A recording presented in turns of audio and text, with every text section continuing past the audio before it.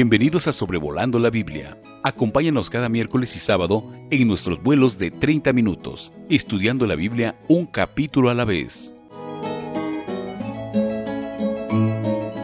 Estamos sobrevolando la Biblia en el libro de Éxodo, capítulo 5, el día de hoy. Aquí tenemos la primera audiencia, o más bien confrontación, de Moisés y Aarón con el faraón de Egipto. La cosa no sale muy bien.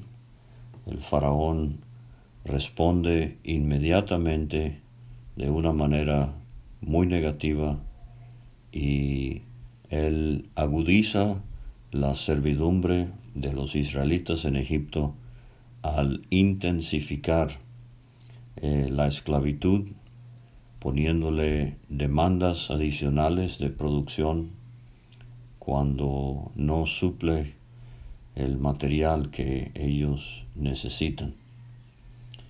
Entonces la cosa va a ir de mal en peor hasta que lleguemos al capítulo 12 y el faraón, que aquí les dice que se vayan a trabajar y no estén ociosos, allá va a repetir en 4 ocasiones que por favor se vayan a servir a su Dios y a hacer su sacrificio.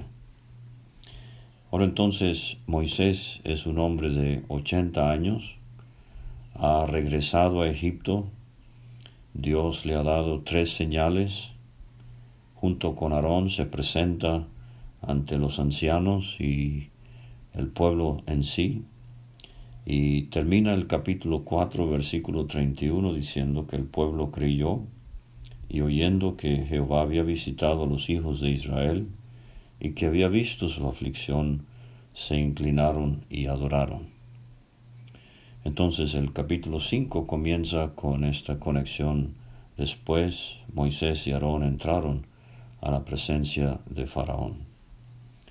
Vamos a ver que en el capítulo hay 5 secciones. Del 1 al 5 tenemos primeramente esta audiencia con Faraón. Del versículo 6 al versículo 9 vemos cómo Faraón rechaza rotundamente e inmediatamente la petición.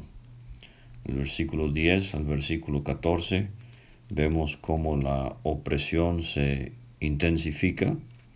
Versículos 15 a 18, los capataces, hombres hebreos encargados de las cuadrillas que realizaban el trabajo para Faraón. Ellos van con Faraón, pero también son rechazados y mandados otra vez a trabajar. Y esto produce una situación muy tensa entre los hebreos. El último párrafo del capítulo 19 a 23 nos habla cómo ellos ven con malos ojos a Moisés y Aarón, y finalmente vemos cómo Moisés se está desanimando al ver que la situación no resulta como quizás él tenía pensado. Entonces de una vez vamos con el versículo 1.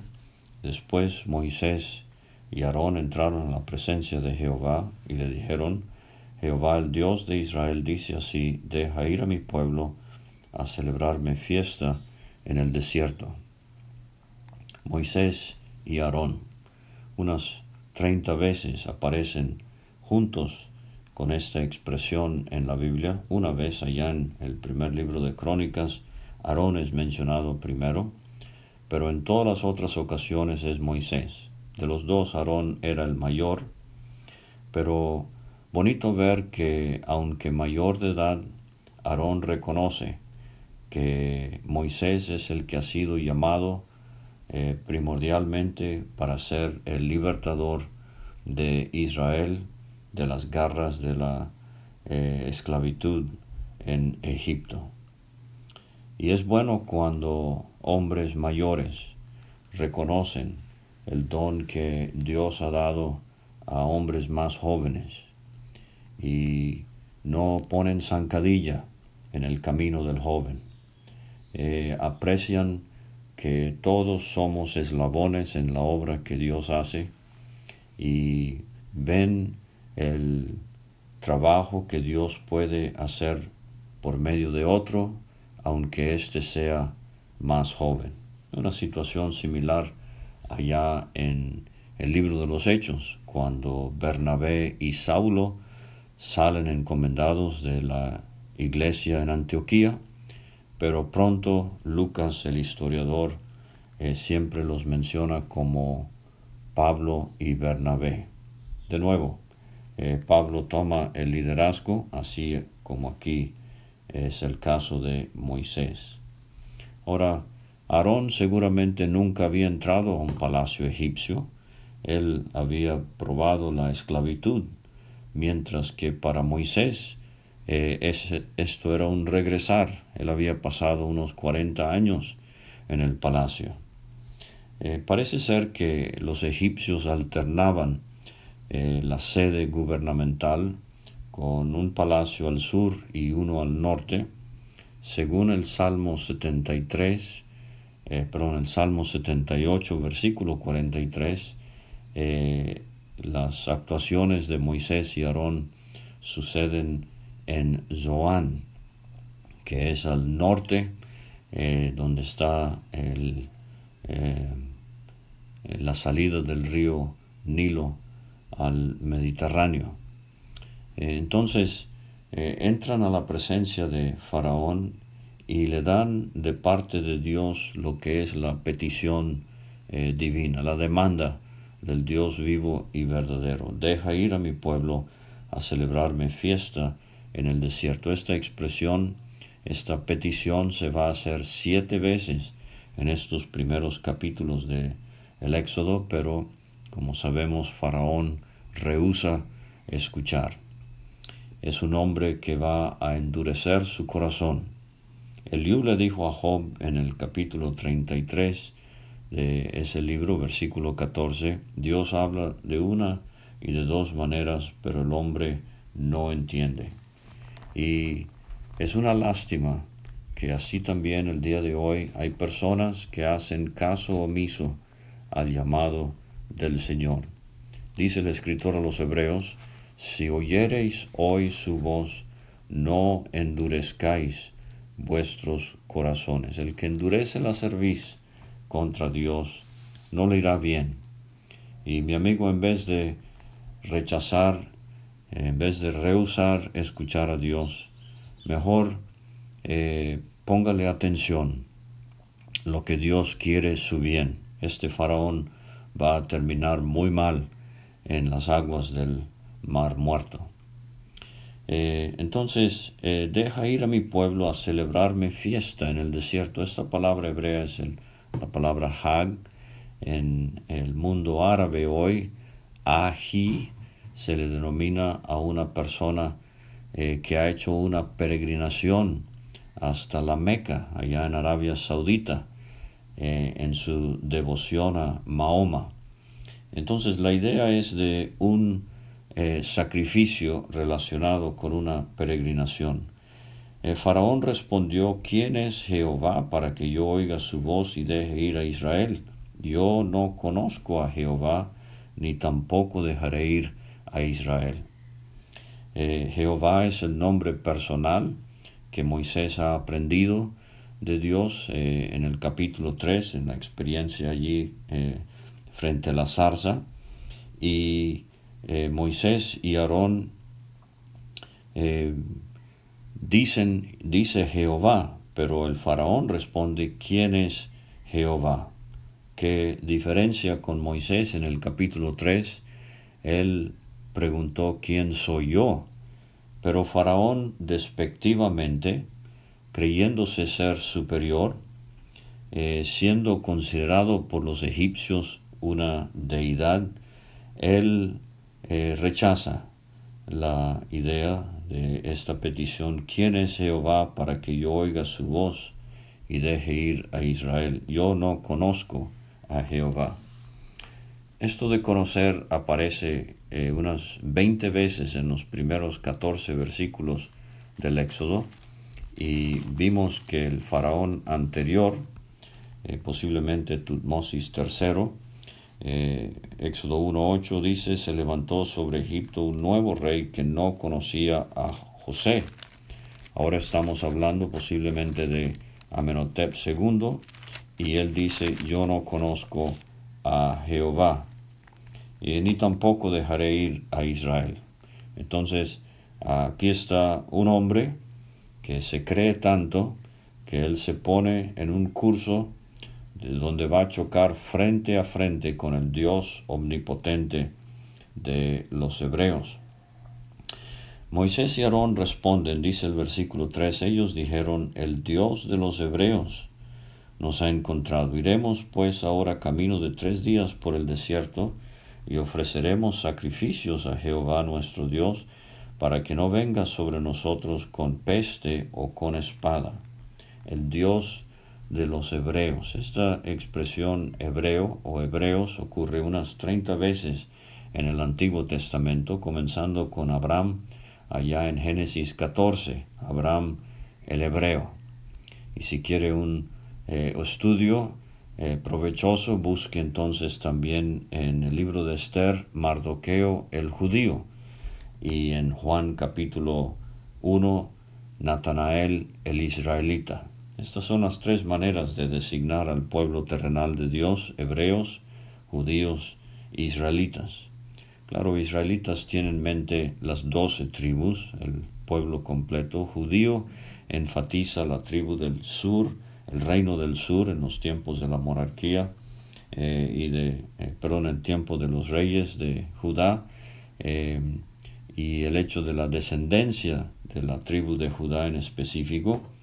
Pero hebreo es una expresión más complicada, quizás tiene que ver con el que viene del otro lado, el que cruzó del otro lado del río, posiblemente refiriéndose a Abraham viniendo de el Éufrates, de Ur de los Caldeos, cruzando el Éufrates para llegar a la tierra prometida. Pero una expresión muy hermosa. Aquí está un pueblo esclavizado, sufriente, afligido, y Moisés y Aarón le dicen a Faraón, él ha rechazado el nombre personal de Jehová. Entonces ellos le hablan del Dios de los hebreos. Ahora, 3 días, es significativo esto. Obviamente Dios tenía en mente sacarlos de Egipto para siempre, para que nunca regresen. Entonces no hay la idea de deshonestidad o algo deceptivo aquí cuando se dice 3 días. Lo que Dios está haciendo es revelando la iniquidad, la dureza del corazón de Faraón, que ni siquiera por 3 días va a considerar dejarlos salir de Egipto. Claro, 3 días en las Escrituras tiene un significado simbólico. Es la diferencia entre la muerte y la resurrección. Y lo tenemos ilustrado aquí con un pueblo tan oprimido, esclavizado, básicamente muerto, pero van a salir de Egipto y van a revivir como si fuera y llegar al Sinaí y adelante a Canaán para disfrutar de los propósitos divinos. Peste o espada, dicen Moisés y Aarón a Faraón, y de paso me gusta mucho cómo los dos responden unísonos. Ellos dijeron y los dos dicen la misma cosa. Qué bueno cuando líderes están de acuerdo y hablan de lo mismo, de la misma manera. A eso se refiere el apóstol Pablo en 1 Corintios 4:14, cuando en una iglesia local, en este caso Éfeso, él habla del presbiterio. Cuando la Biblia describe los requisitos del anciano, siempre usa el singular, pero cuando los ve funcionando en una iglesia, los ve en plural, porque el Nuevo Testamento contempla iglesias locales con más de un anciano, un obispo, un sobreveedor. pero en su trabajo el presbiterio enfatiza su unanimidad. Entonces, Moisés y Aarón le dijeron: el Dios de los hebreos nos ha encontrado. Entonces el rey de Egipto les dijo: Moisés y Aarón, ¿por qué hacéis cesar al pueblo de su trabajo? Volved a vuestras tareas. Y dijo también Faraón: he aquí el pueblo de la tierra es ahora mucho, y vosotros les hacéis cesar de sus tareas. Ahora, cuando Moisés y Aarón responden que quizás venga sobre ellos con peste o espada, es posible que no solamente se están refiriendo al Dios de los hebreos actuando en contra de los hebreos, pero quizás haya aquí una ilusión a lo que va a venir, las 10 plagas tan devastadoras sobre la tierra de Egipto, la peste y la espada, y sabemos que todo culmina, llega a su clímax con la 10ª plaga, que es la muerte del primogénito. Pero Faraón ve la cosa simplemente como una táctica para alivianar el trabajo, una expresión de flojera, si quiere. He aquí el pueblo de la tierra es mucho, vosotros les hacéis cesar de sus tareas.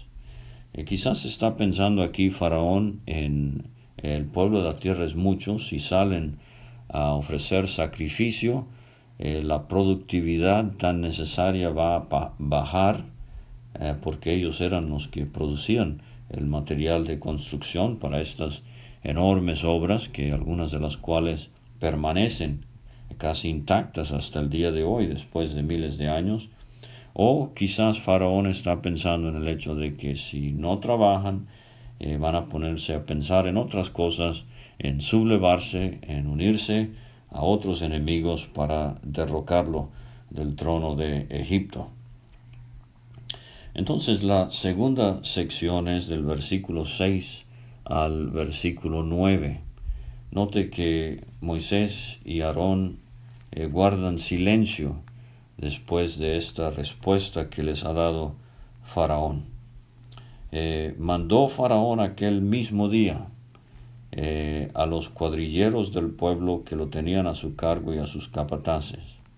El mismo día. La respuesta es inmediata. La política de Estado se implementa, no hay espera para consultar, es una medida inmediata y muy severa. Vamos a ver que los cuadrilleros eran egipcios, mientras que los capataces eran hebreos. Interesante que la palabra capataz a veces se traduce escriba, administrador. Ellos anotaban minuciosamente inventarios de materiales, horas de trabajo, y según entiendo hasta el día de hoy hay documentos que datan de este periodo en Egipto de capataces y su trabajo muy minucioso al llevar el control de las obras. Los cuadrilleros, a veces esta palabra se traduce exactores, y es lo que vimos en el capítulo 1. Ellos eran egipcios, y vamos a ver aquí que hacen sufrir a los capataces hebreos y también a los siervos hebreos. Pero Faraón les dice: de aquí en adelante no daréis paja al pueblo para hacer ladrillo como hasta ahora.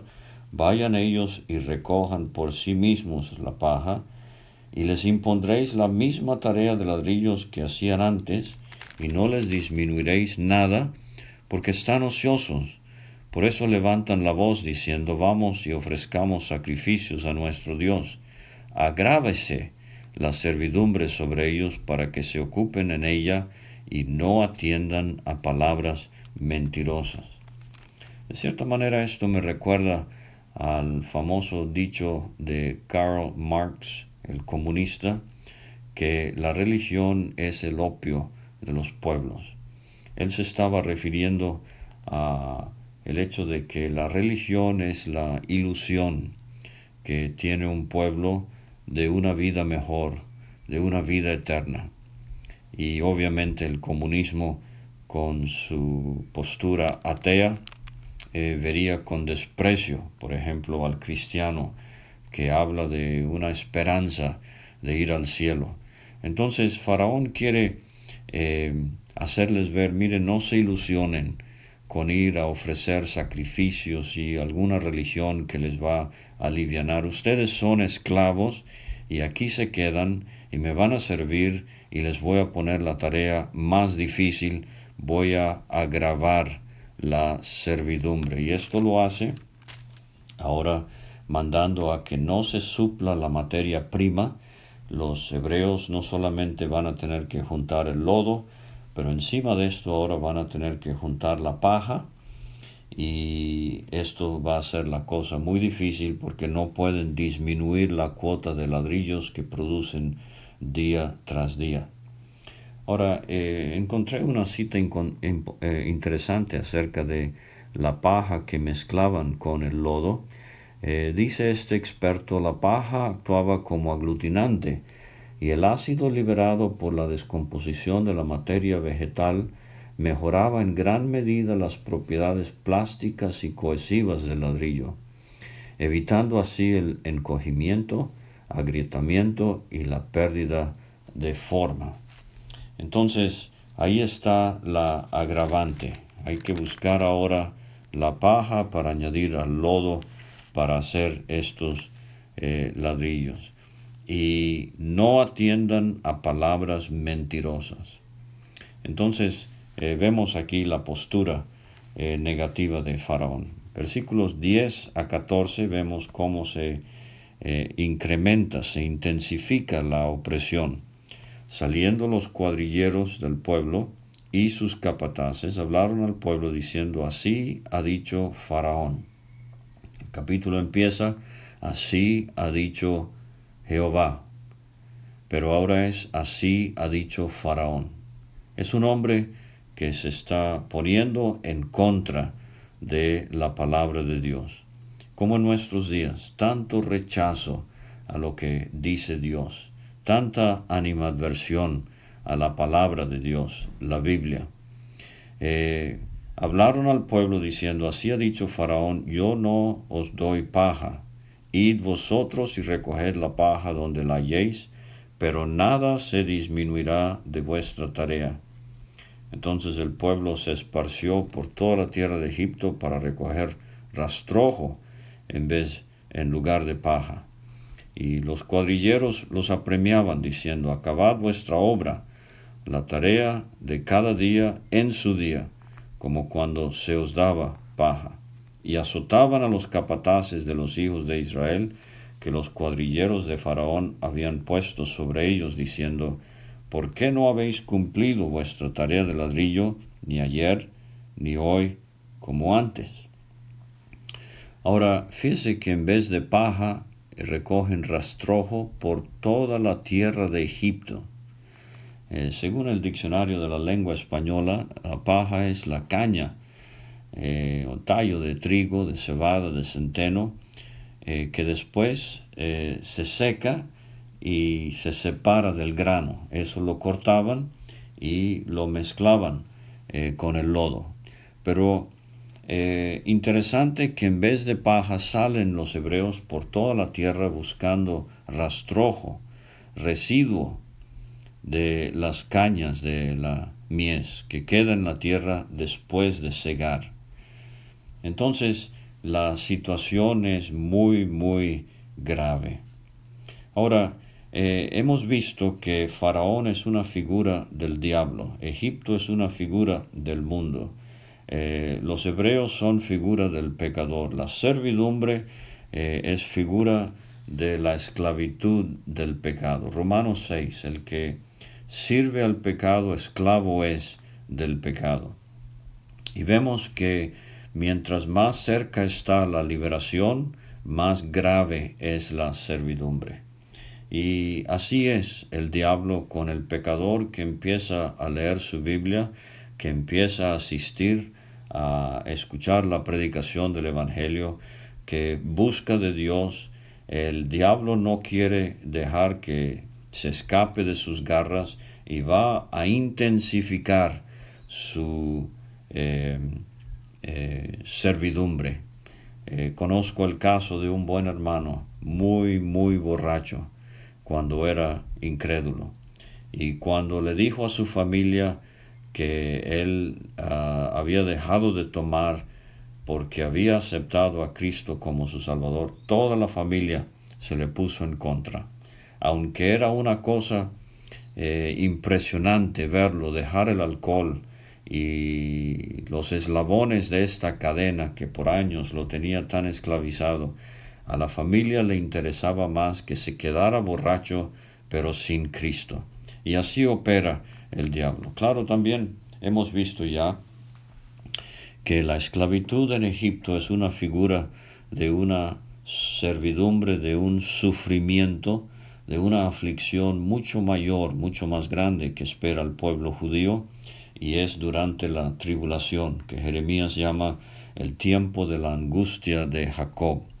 Y si quiere entonces en el capítulo 1, la aflicción de los hebreos bajo la mano dura de Faraón, que en este caso sería figura de la bestia, el anticristo, nos habla de la primera mitad de la tribulación que Cristo en Mateo 24, versículo 8 llama el principio de dolores. Pero ahora aquí la cosa se agrava en extremo, y aquí tenemos una figura del pueblo hebreo en la segunda mitad de la tribulación que Cristo llamó en Mateo 24:15 la tribulación, la grande. Entonces el faraón reprocha por medio de los cuadrilleros que había puesto sobre ellos por qué no estaban cumpliendo la cuota de producción diaria, a pesar de que ahora tenían que buscar su propia materia prima. Ahora, versículos 15 a 18, tenemos a los capataces. Estos serían subalternos a los cuadrilleros. Los capataces, como he mencionado, eran hebreos, y ellos van con Faraón. O sea, tenemos aquí una segunda visita a Faraón, primero de Moisés y Aarón, pero ahora de los capataces. Se quejaron a él diciendo: ¿por qué lo haces así con tus siervos, con tus esclavos? No será paja a tus siervos, y con todo nos dicen: haced el ladrillo, y aquí tus siervos son azotados, y el pueblo tuyo es el culpable. O sea, hay cierto resentimiento que se está viendo aquí. Faraón responde de nuevo: estáis ociosos. Sí, ociosos, y por eso decís: vamos y ofrezcamos sacrificios a Jehová.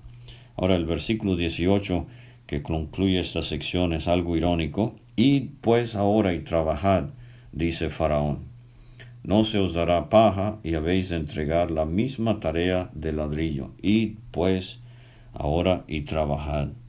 Cuando lleguemos al capítulo 11 y al capítulo 12, al terminar las 10 plagas, las palabras de Faraón son muy similares, pero muy diferentes. Id pues ahora y servid a vuestro Dios. Id pues ahora y ofreced vuestros sacrificios. Pero entonces concluye el capítulo en los versículos 19 a 23. Tenemos aquí la idea de división entre el pueblo y desánimo en los líderes. Y estas son tácticas muy conocidas de Satanás. En el capítulo 1 vimos que Faraón quiso esclavizar al pueblo. Vimos que entonces quiso exterminar al pueblo, matando a todos los hijos varones. Ahora aquí él está triturando como si fuera al pueblo con una servidumbre muy, muy grave. Pero los judíos, con la ayuda de Dios, siguen en pie, pero ahora él va a intentar dividirlos. Entonces, dice el 19, los capataces de los hijos de Israel se vieron en aflicción al decírseles: no se disminuirá nada de vuestro ladrillo de la tarea de cada día. Y encontrando a Moisés y Aarón, que estaban a la vista de ellos cuando salían de la presencia de Faraón, les dijeron: mire Jehová sobre vosotros y juzgue, pues nos habéis hecho abominables. La expresión hebrea es: nos habéis hecho que nuestro aliento hieda delante de Faraón y de sus siervos, poniéndoles la espada en la mano para que nos maten. Así era de difícil la situación y la persecución de parte del Estado egipcio. Pero finalmente, no solamente división desde adentro quiere el diablo, así como en Corinto, él trató de dividir a la asamblea. Y estas son cosas que debemos evitar. El apóstol Pablo escribió a los Efesios que debemos ser solícitos en guardar la unidad del Espíritu. No creamos esa unidad, pero debemos ser solícitos en guardarla. Pero si división fue un intento de Satanás, al final del capítulo viene otro intento, el desánimo que se nota en Moisés. Entonces Moisés se volvió a Jehová y dijo: Señor, ¿por qué afliges a este pueblo? ¿Para qué me enviaste? Porque desde que yo vine a Faraón para hablarle en tu nombre, ha afligido a este pueblo, y tú no has librado a tu pueblo. ¿Se acuerda lo que vimos al final del capítulo 4? Con estas señales que Moisés y Aarón mostraron a los ancianos y al pueblo, ellos creyeron y adoraron. Y seguramente Moisés, entusiasmado y muy animado, pensaba: bueno, vamos a entrar con Faraón y él va a aceptar la propuesta y vamos a salir de Egipto para siempre. Pero no, él se encuentra con una pared, con un muro inconmovible. Faraón rechaza rotundamente y los larga de su presencia. Y Moisés dice: ¿para qué me enviaste, Señor? ¿Cuántos líderes entre el pueblo del Señor han sentido esta frustración? Estoy dando de lo mejor de mí, estoy poniéndole mucho empeño a la iglesia, a la asamblea, pero no hay respuesta y la cosa parece no tener futuro. Bueno, querido hermano, no se desanime, usted persevere, usted siga adelante. Dios tiene sus tiempos, Dios tiene sus propósitos, y a su tiempo Él los va a cumplir, como vamos a ver en los siguientes capítulos del libro de Éxodo. Muchas gracias por escuchar y le invitamos a seguir escuchando el siguiente episodio, Éxodo capítulo 6, el sábado. Hasta pronto. Gracias por escuchar este estudio. Escríbenos a sobrevolandolabiblia@gmail.com. Visita nuestra página www.graciamasgracia.com. Hasta la próxima.